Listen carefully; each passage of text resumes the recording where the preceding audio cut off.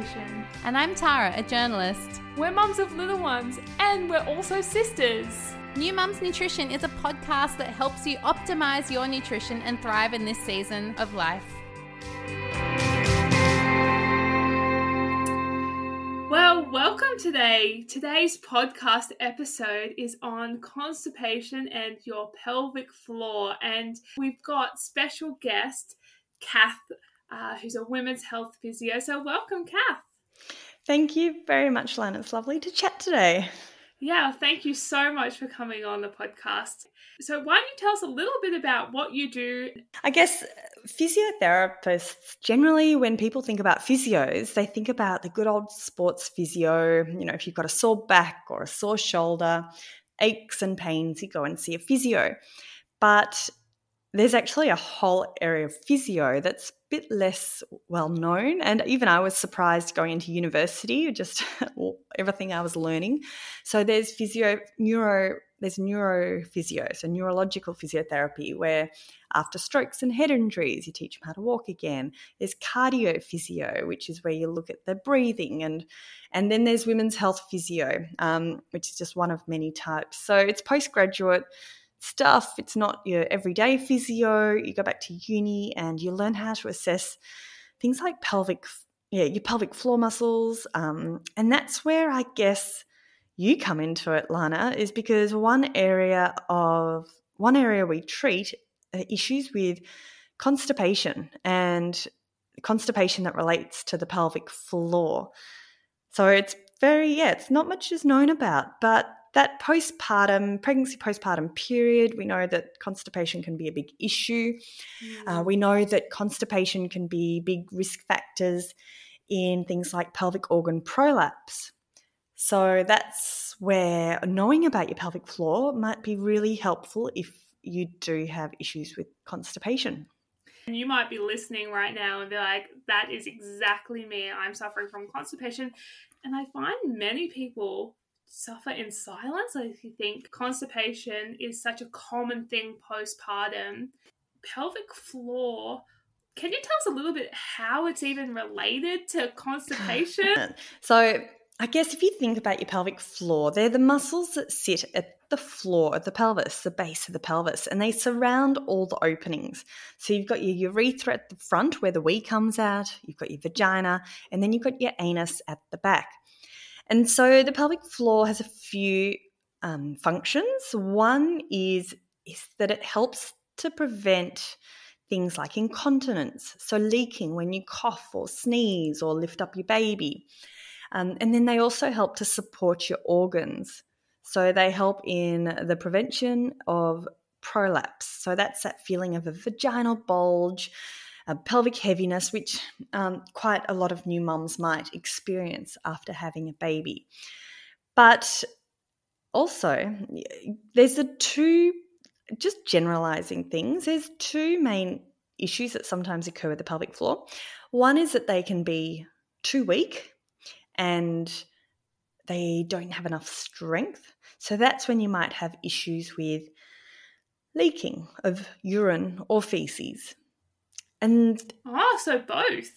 Yeah. So if you've got fecal incontinence, pelvic floor rehab, like obviously there's a lot of potential reasons for fecal incontinence, but it would definitely be worth getting your pelvic floor checked in case that's one of the issues. The other issue that can happen with pelvic floor is that it might not actually be weak. It might be what we call overactive. So it's like maybe they're too tight or they have difficulty relaxing and releasing. So if we think about our neck muscles, if we have a headache or if we're a bit stressed, sometimes we tense up our shoulders and our neck. And if I came in and gave you a good old neck massage and shoulder massage, you'd probably think, oh my God, that feels so good. I've got a lot of tension. So the same thing can happen in our pelvis. If we perhaps might get anxious, sometimes we hold tension in our neck and shoulders, but for some women, they can hold that tension in their pelvis. So there's a cluster of, remembering this is general information only, and if you've got any of these symptoms, do go and get them checked out. because they may or may not relate to you, but there's sort of cluster of symptoms that might point to the fact that you've got these issues and it might be worth investigating. So if you have difficulties with constipation, or if you have painful sex, or if you have pain around the pelvis, so abdominal pain, sometimes people with endometriosis or irritable bowel syndrome and those sort of chronic pain disorders, you can imagine if you've got a chronic headache, you probably would have neck muscles that are always on the tight side. Does that make sense? Same thing, if you've got a gut disorder or something that's causing discomfort around your tummy, you might have overactive pelvic floor. So sometimes, women come in with the whole syndrome of situations. And the other thing I should mention is that you can have overactive muscles don't mean they're too strong. Sometimes you can have overactive, weak pelvic floor. So that's where it gets a little bit complicated, and that's why you need to have an assessment. But it's just good to know it's not always a matter of being too weak or too strong. It can be, a bit of a variety. It's not just, maybe people might think, if I have a pelvic floor issues, then it's just, I'm leaking a little bit. But it could be that there's the weakness. It could be the overactive, or a combination of the two.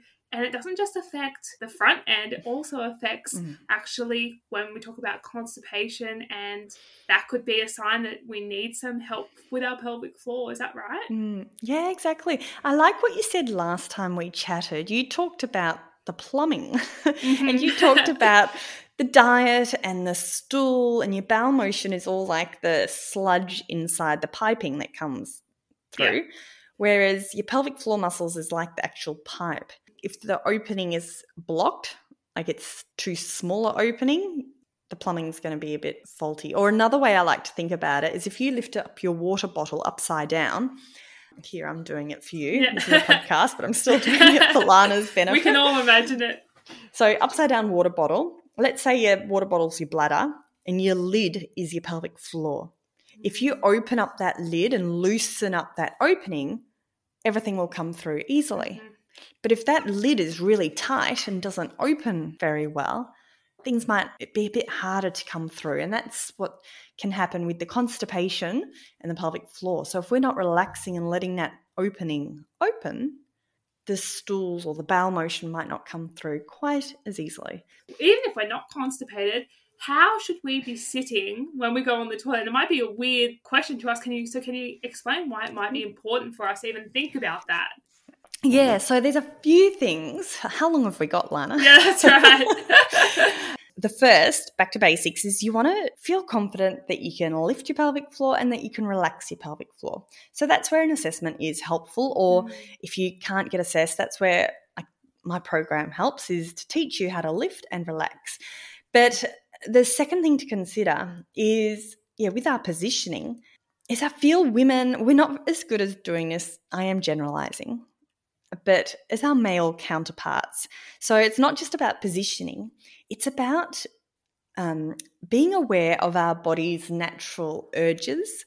When all people get an urge to go to the toilet. So this is often in the morning is thought to be the strongest urge of the day, where we've been lying down and then we might wake up, we start moving, we have a hot drink that helps to stimulate the bowel. That might be when you have your morning coffee or tea and a bit of caffeine. Yep. You have a meal, so everything is set in motion. It's thought about 20 to 30 minutes after that is when your biggest motion of the bowel happens to help clear the bowel in order for the meal to get digested.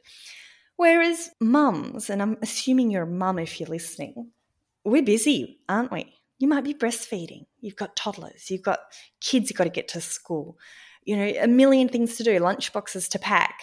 Or we might go and sit on the toilet and then you get interrupted with a mum. So unfortunately, women, as I said, I am generalizing, but I don't feel we're very good at paying attention. Well, we probably do pay attention, but we ignore that urge because life gets in the way.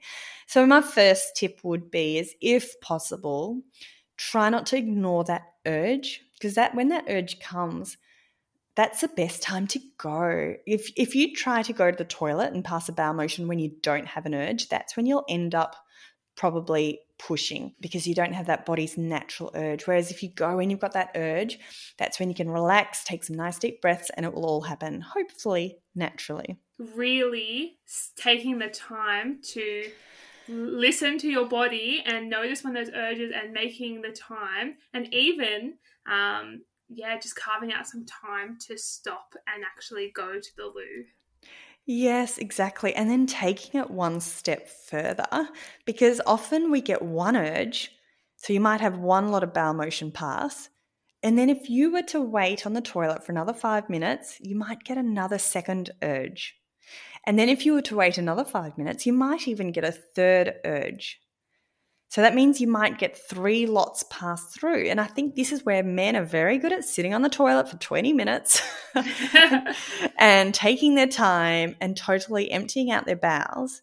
Whereas women, we are busy. Maybe I'm just talking from personal experience, Lana. I don't know. But after that first urge, you're like, right, deed's done. Off we go with the rest of the day. So you're not actually fully clearing. Yeah, and the longer the stool is inside your body, the more the water is being absorbed out, and then harder or drier it gets, and then it's harder to pass. So it's a bit of a cycle that sets up. If you're already someone who's dehydrated, you're going to be at even higher risk. That lower part of our bowels is great. Its main job is to reabsorb water. So if you have some stools left sort of sitting in there longer than passing those urges by, and you're not going to the toilet, that's more chance for water to be absorbed. And I think, like you said, just making it harder for you to go next time. So it's a relatively easy tip. Just spend a bit longer in the toilet. But I know for mums that is hard, so I totally get it. So then the second thing that you first talked about was the positioning. So this is really interesting, I find, because our modern toilets are quite high. Whereas if you think about human species, so we used to squat. And if you think about our anatomy, it's actually much easier for a bowel motion to pass in that squatting position. So I've had some clients with chronic constipation issues, and then they've gone on a holiday to an Asian squat toilet country, for example, and they'd come back and they'd be like, Catherine, I have no more constipation. Like the squat toilets cured me. So we can't obviously have squat toilets in our society generally. So one way to mimic this is to get a stool for the feet. So don't just lift up your heels, because lifting up your heels it's a bit counterproductive, which is a whole other topic, but actually get a stool to pop your feet on. So if you're mums, it's a good reason to get a stool if you're going to have kids in the house. If you don't have a stool, you could even use a packet of toilet paper that... Oh, I like that, getting creative. Make it easy, because if I say get a stool, that's just another thing to add to the to-do list, right? Mm-hmm. It would actually be worthwhile, it sounds like, investing in even just a stool that lives permanently next to the toilet, so that anytime you need to go, you just pop your feet up. 100%. And it's important for your children too to be in this position as well. So once we've got our knees up, so our feet are on a stool, that naturally brings our knees higher than our hips generally. The next tip is to pop your elbows on your knees. Mm-hmm. So you're leaning forwards. And then your only job, I say this to pregnant women, when you have a baby, it's the uterus's job to push out the baby, and it's a pelvic floor's job to get out the way. Relax and just get out the way. Mm-hmm. So same as when you pass a bowel motion. You don't have to push. You don't have to do anything fancy. All you need to do is take some nice deep breaths, relax. And I know that can be hard for some women. And if you've got overactive pelvic floor, this might be challenging. So this is when you'll need a bit more, I guess, help. But one little tip is, you're going to think I'm crazy, but moo or hiss while you're doing a poo.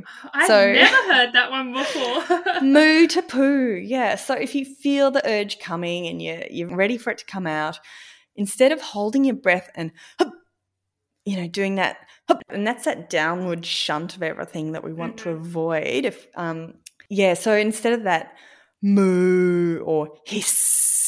Because if you're letting go of air, you're not blocking it all off, you're not getting that downward sort of grunt that we want to avoid. Why do we want to avoid that?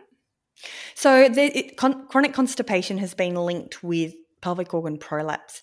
So that recurring increase in intra-abdominal pressure that puts that pressure downwards through that pelvic floor area has been correlated with pelvic organ prolapse. So that's that vaginal bulge, that heaviness. I've seen women in the clinic later in life that haven't had any babies with prolapse, and their one symptom is that they've had constipation for years and years. Wow, so for many of us, constipation is just a general accepted part of life, and I've just always been constipated and I'll always be constipated, or yeah, it's uncomfortable. But actually, it's a priority because just leaving it means there might be issues with our pelvic floor now or later down the track. The thing is, for those women that accept it as part of their life, it'd be really interesting if you've got a lot of women do have leaking of urine when they cough, sneeze, or laugh. The first thing I always do is get their bowels under control, because it's amazing if you can have well-functioning bowels. Again, not always, but often that does help your urinary symptoms, so your bladder leakage. Wow, so you can see how linked they are. And I think in my clinic, what I see is women will come to me, not necessarily for constipation, but because they just feel really uncomfortable or heavy or bloating. Actually, one of the first questions I'm asking is, what are your bowels like? And so often constipation is part of the picture. I'm not really that surprised. Dealing with the constipation could be the first place to start. And yeah, you're exactly right. And that's why when you do come and have a pelvic floor physio, the first assessment, we ask a lot of questions, and they do relate to sexual pain and discomfort. We find out if you're sexually active. We talk about your bowels. We talk about your gynecological history. So we talk about so many different aspects of your life, and they might seem unrelated, but you're absolutely right. They can definitely be related. And now, Kath, you've given us so many amazing tips today. I think it's been really practical, and I hope that when people feel that urge, they'll remember, I need to actually make this a priority, or when they go to the toilet next, that they'll invest in the stool and actually get into that proper positioning that you were talking about. Is there any other, if you had one other tip around pelvic floor, what would it be? To get confident with it, because there's been some really interesting research to show that I think it was either 20 or 30% of us that think we're doing our pelvic floor correctly, but on assessment we aren't, or we're actually doing it incorrectly.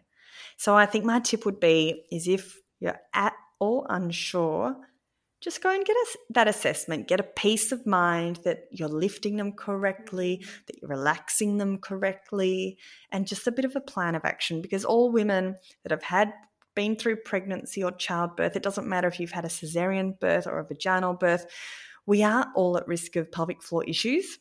So I think we're very good at putting ourselves to the bottom of the to-do list, but at the end of the day, you want to live for the next 50, 60, however many, 70 years of your life, and you don't want to be leaking, or you don't want to be having pelvic health as an issue, because it can affect every part of your life. I think that's so important, is actually knowing what to look out for and then where to go next. And so where can people find out more about you? And you mentioned your program a little bit. Can you tell us a bit more about that?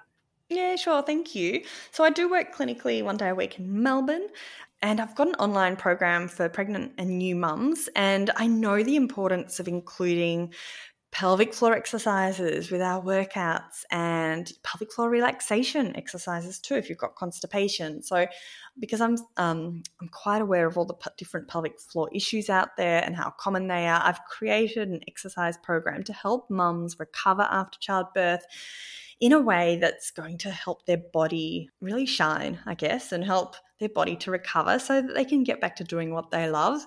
And a home-based program I find is amazing if you've got a baby that sleeps, or you've got toddlers at home, or you're finding it hard to get out and about. So that program's called Fitnest Mama, and you can find me at fitnestmama.com or Instagram at Fitnest Mama, FITNEST. M-A-M-A. So it's a bit different with the spelling. We'll include all of those in the show notes. This is just the tip of the iceberg, really, when it comes to pelvic floor and pelvic floor health. I'm so glad we were able to have you on today, Kath, because I don't think we could have done a previous episode on constipation without thinking about the plumbing side of things as well. That is all for today's episode on constipation and this episode of New Mums Nutrition with Lana Hirth, an accredited practicing dietitian. Now, we'll be continuing this conversation in our Facebook group, New Mums Nutrition. So if you're not already part of the group, come along and join us. If you want to know where to start with postpartum nutrition, you can download our New Mums Nutrition checklist at lanahirth.com. Now, this podcast is general in nature. It doesn't replace individual medical advice, so please do check with your GP and check with your dietitian for any needs that you have. Also, please subscribe, review, and share this podcast with a friend so that more women can optimize their nutrition and enjoy the experience of motherhood.